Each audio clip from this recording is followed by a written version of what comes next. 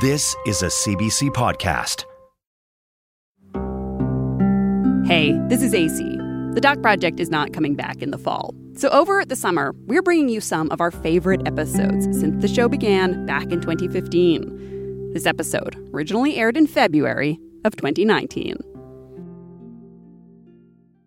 So who is Danny Filippidis? Danny Filippidis is a longtime officer with the Toronto Fire Department. His current rank there is captain. And there was no reason to know his name prior to what happened. He was just a regular guy on a regular trip with a bunch of friends, observing an annual tradition of going on a ski trip. This is Michelle McQuigg. She's a journalist with the Canadian Press. Okay, so take me to the beginning of the story. When it started coming across your desk, what did you know at first? Literally all we knew is that he had gone missing in Lake Placid. He'd been on a ski trip with some coworkers and friends, and he'd gone missing and they were not able to find him. Toronto firefighter Danny Filippidis vanished. The search ramped up. Everybody's looking over the edge and trying to see if they can find something, a color jacket, anything, but so far I don't think they found anything. And it became a huge search. Helicopters, state troopers, and ground searches are underway for the third day. So all we would find out would be things like, okay, state police in New York are involved. All right, now there's a contingent of firefighters. We have an extensive search that's been covering the mountain from summit to base. There are 140 people involved in the search. Family members heading out to Lake Placid from Toronto to try and assist. Okay, now there's some more state authorities involved. This is a time that we're obviously hopeful for a very positive outcome. I'm sure it's hard on all our members. There was no word of where he'd gone. Just with every day, without a report, you knew that the search had not been successful. What were some of the early theories about what had happened to him? Truly, there was so little to go on that there was no sense in speculating. There hadn't been a sense of any sort of major avalanche or anything like that, but it's a ski trip, so anything could have happened. There was no sense of whether or not there had been an injury, whether foul play was involved. There were really no answers, and not a lot of people were talking as the search was unfolding. It didn't really come out until they found him. When he very unexpectedly was found, but in the absolute last place anyone would have expected. It was 6 days between when he was first reported missing and when he turned up in Sacramento. Wow. It's the kind of story that is genuinely hard to wrap your head around. This is not a scenario that plays out very often. You definitely don't hear every day about someone going missing in one part of the country and surfacing on the other side 6 days later. But that's not even the weirdest part of this story. That honor would be reserved for this detail. It's that when Danny turned up 6 days later on the opposite side of the country, he had virtually no memory of how he got there. I'm AC Rowe, and this is the Doc Project. Today's story, it raises a lot of questions. Like, what happened during those 6 days?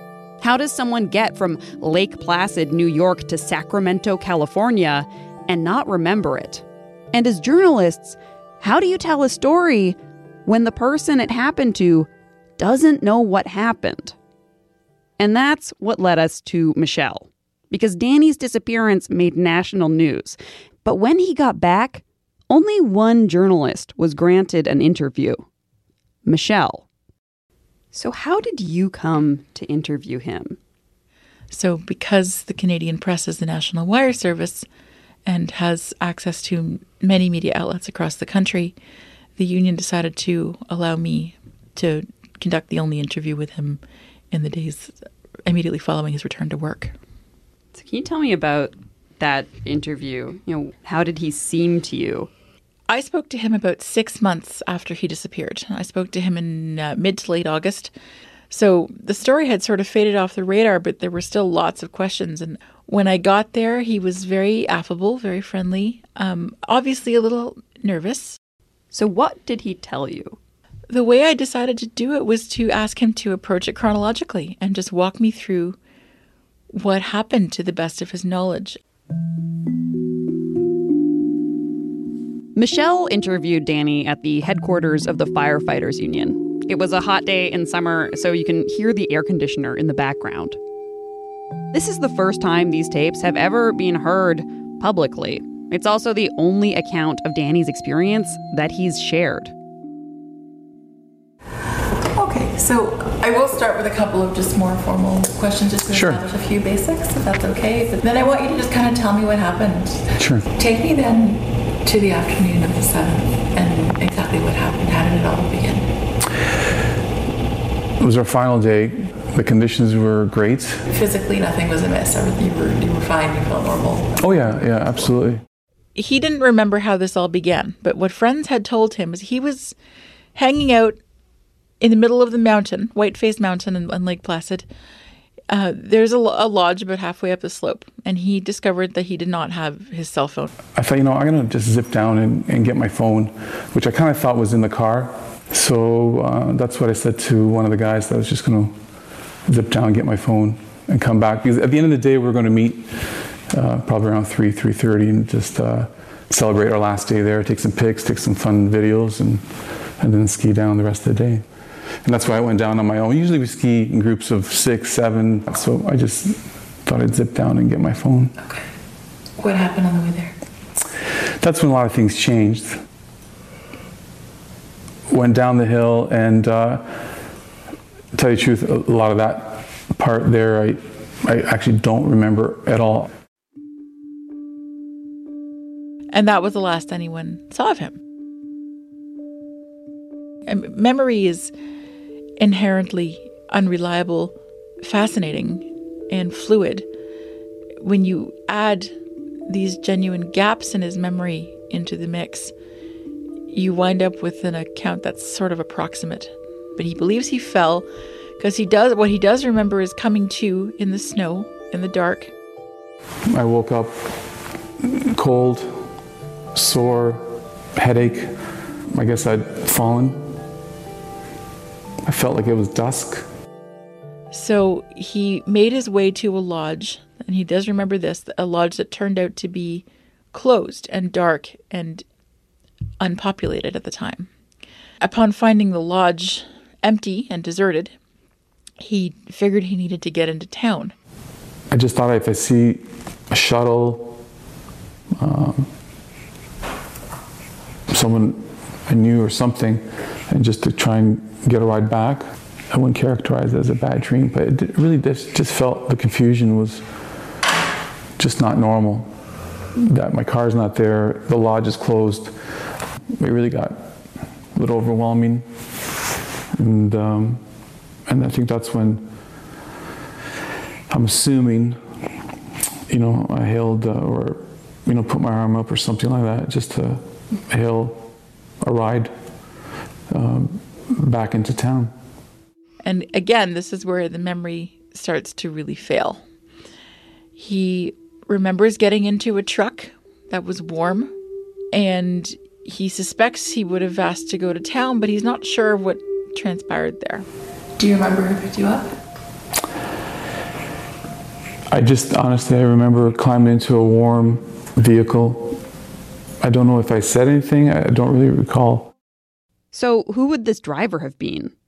Long-haul truckers, perhaps, Right. Who may have been happy to have someone else on board to allow them to complete the route faster if they were able to say that there's someone here who could theoretically operate a vehicle. But has anyone come forward saying, I picked that guy up? No one has. Nobody. I asked Danny if he remembered the guy.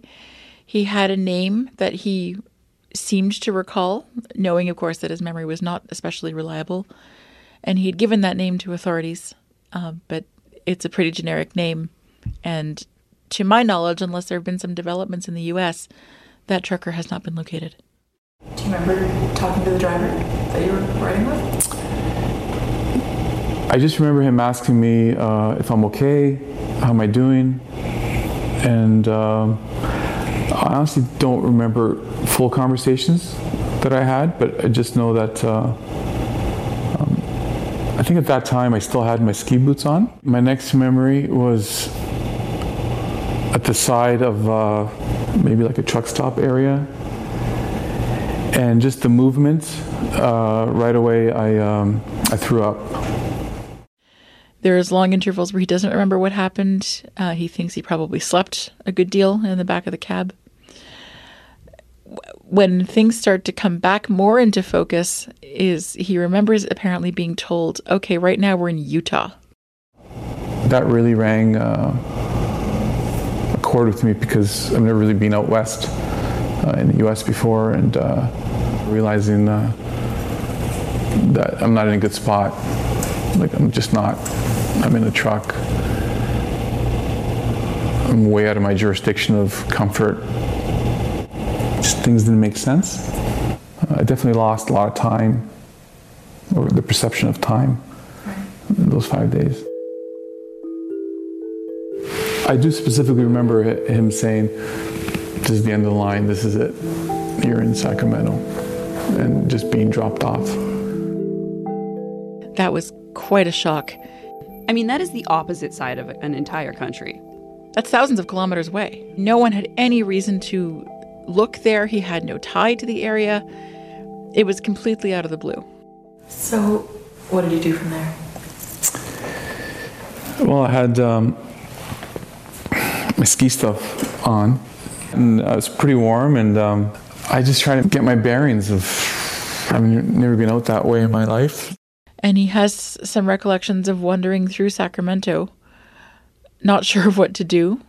Honestly, all I thought about was just trying to call home, call my wife, try and get my head around that. He was trying to obtain a phone at that point, and he does remember trying to go and purchase one, and a lot of people were leery of selling him a phone when he didn't have any ID on him. All he had was a credit card. And a snowsuit. And a snowsuit. Yeah, he definitely would have cut a striking figure, I'm sure, walking into some of these stores. In the end, though, he was able to obtain a cell phone, and he was scrolling around, and I punched in, I think, Whiteface, Whiteface Mountain, and then I think that's when I came to the realization I was a missing person. He saw reports of his own disappearance online. He had not known, apparently, how long he'd been gone or how massive the search had become. Eventually, he hitched a ride out to the airport, and he'd been struggling to remember even some basic phone numbers, like his wife's contact information. Eventually, he did remember, and he called her from the airport. I just remember the waves of emotion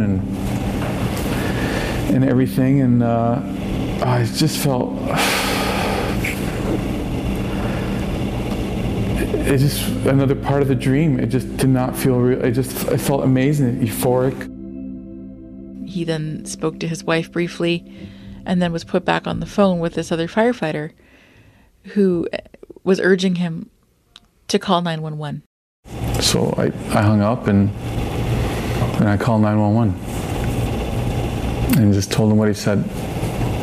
I'm a missing person from upstate New York, and I'm so-and-so, Danny Filippidis, and I need assistance. And that's when police were able to locate him at the airport. We are currently awaiting Danny's safe return to the Lake Placid area so that we can speak with him. At this point, we want to assist Danny in getting back the last 6 days of his life, and we ask that no one jump to any conclusions. So, after all of this, after being, the journalist who was able to speak to him, the only one, holding on to your journalistic skepticism, what do you think in all of this? Is there any part of you that doubts the story he told you? As a journalist, it might have been a little more satisfying if, let's say, the police had been able to track down the truck driver and we'd been able to get that account. Theories abounded in the days that he initially went missing. And a lot of people figured this might have been a case of a guy trying to walk away from his life and maybe start over, or a relationship elsewhere that had gone wrong. Who knows? That kind of speculation, you don't need to dive too deep into social media to imagine some of the places that speculation may have gone. One thing, though, that was verified and where there one thing that could be checked was credit cards. There was no plane ticket, so getting out there in a 5 or 6 day time frame, if you're going by road, that hangs together. It's one of those things where you can ask yourself 1,000 different questions and speculate in myriad ways as to what you might have done differently. But there are other things that stand out as well. The fact that there were various police forces involved in a huge multi-$1,000 search that would have been pinned on him had there been any sort of sense of wrongdoing or criminal activity or anything of the sort. Nothing like that happened. No charges were laid. That, to me, definitely does communicate the fact that it may be just exactly as the medical experts theorize. Concussion, that he had fallen, he had hit his head, and that was what had caused a lot of not only the physical symptoms like the dizziness and the nausea and whatnot that he'd been experiencing, the headaches, but the amnesia as well. And that was something that I found interesting, was in speaking with those who have some expertise in concussion after the fact.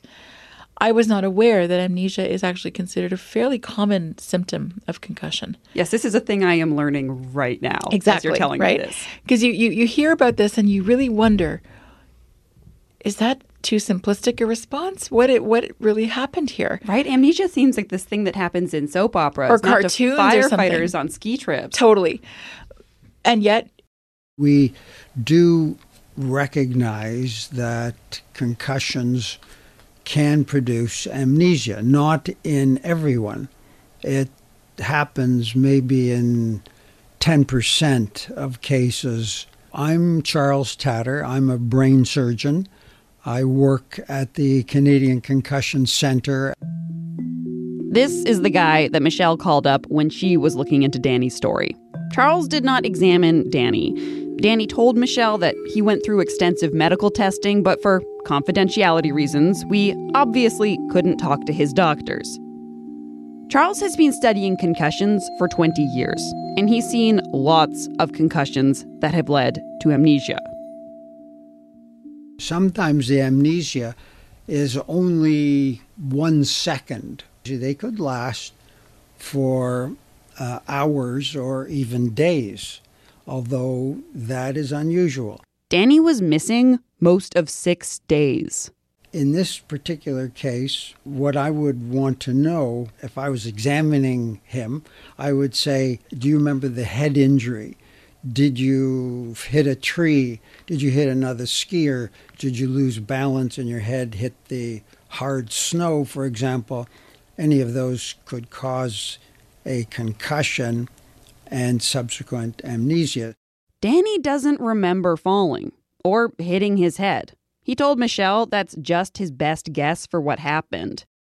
I do think that this is compatible with a concussion with the associated amnesia, but it is unusual. So, what if it's something else? There is another theory. My name is Dr. Jennifer Ryan. I am Senior Scientist and Director of Scientific and Academic Affairs at the Rotman Research Institute at Baycrest. Jennifer's training is in cognitive neuroscience and cognitive psychology, and she has her own theory about what might have happened to Danny. This also has an element to it that is, to me, a bit reminiscent of what we call a dissociative amnesia or a psychogenic fugue. A fugue. F-U-G-U-E. In a fugue state, the person is conscious, but they become deeply confused about who they are. They have no memory. So in such cases of this kind of amnesia, people usually experience some kind of traumatic event or have some kind of ongoing emotional disturbance in their life, and the brain's reaction to this is to essentially sort of short-circuit memory. The one question that keeps coming up for me with Danny is, if he hit his head hard enough to lose 6 days, then how did he get up off the slope? How did he hitchhike his way onto a truck? How and why did he travel across an entire country with that kind of head injury? a fugue would account for some of that. Firstly, because it's not contingent on an injury. It's psychological. In such cases, this isn't a result of a brain damage per se, but it's a reaction to emotions or mental health state that has just gotten to be a bit too much. There's nothing physically wrong in the brain, but for whatever reason, the person has difficulty remembering who they are and where they are. Charles says that the level of concussion doesn't necessarily correlate to a certain amount of amnesia. It's not like the harder you hit your head, the more amnesia you'll get. It's not that simple. So this alone does not indicate a fugue over a concussion.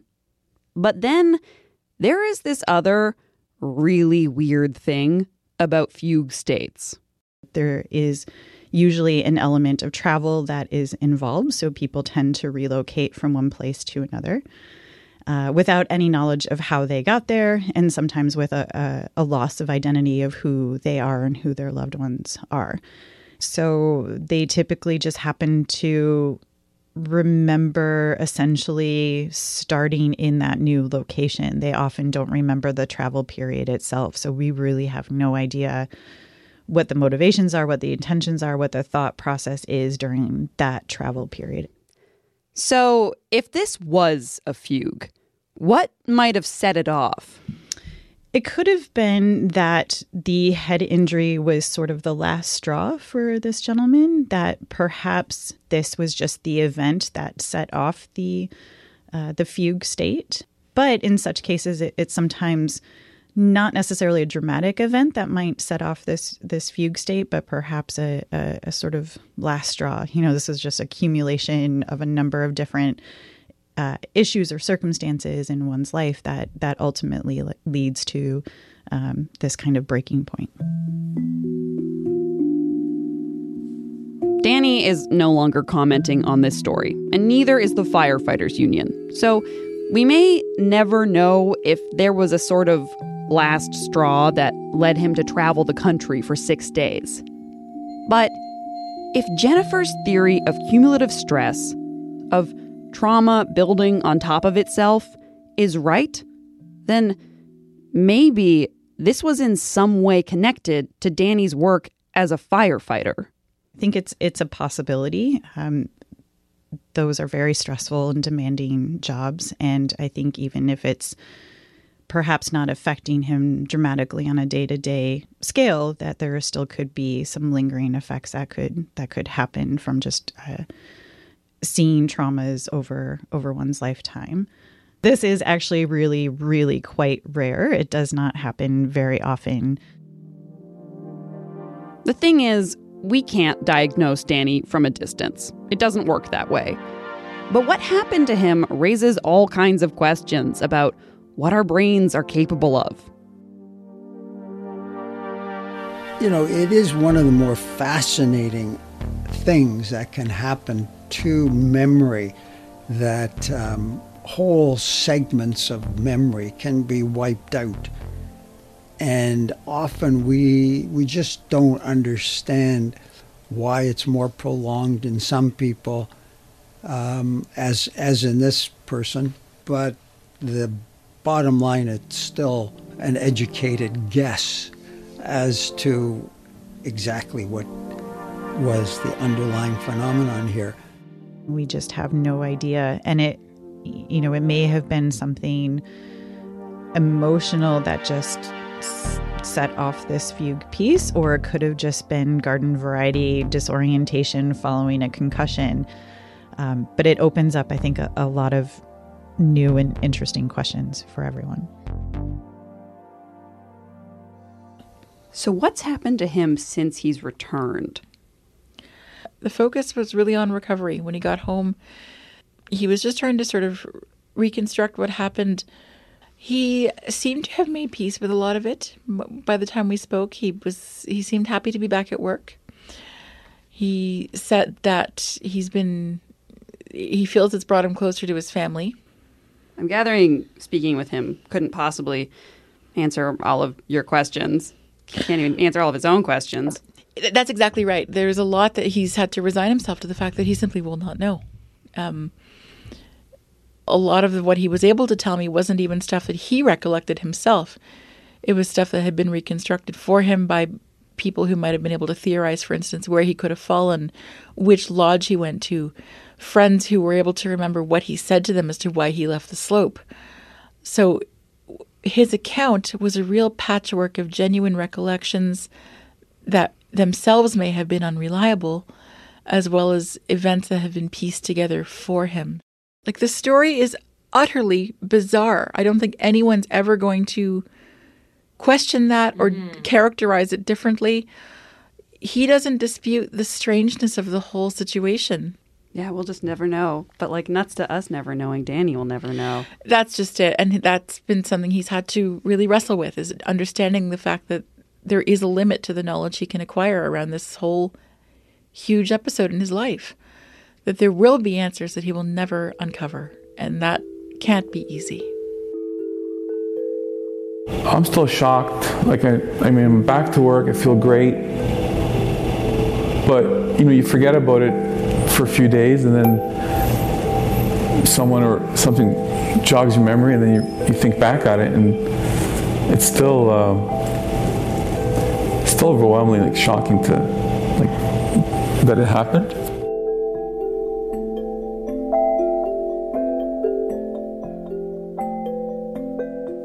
That story was produced by Veronica Simmons with me, AC Rowe.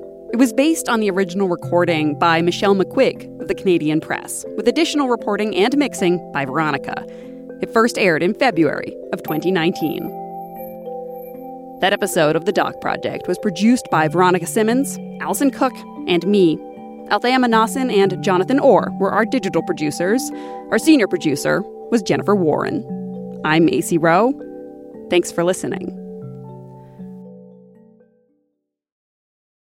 For more CBC podcasts, go to cbc.ca/podcasts.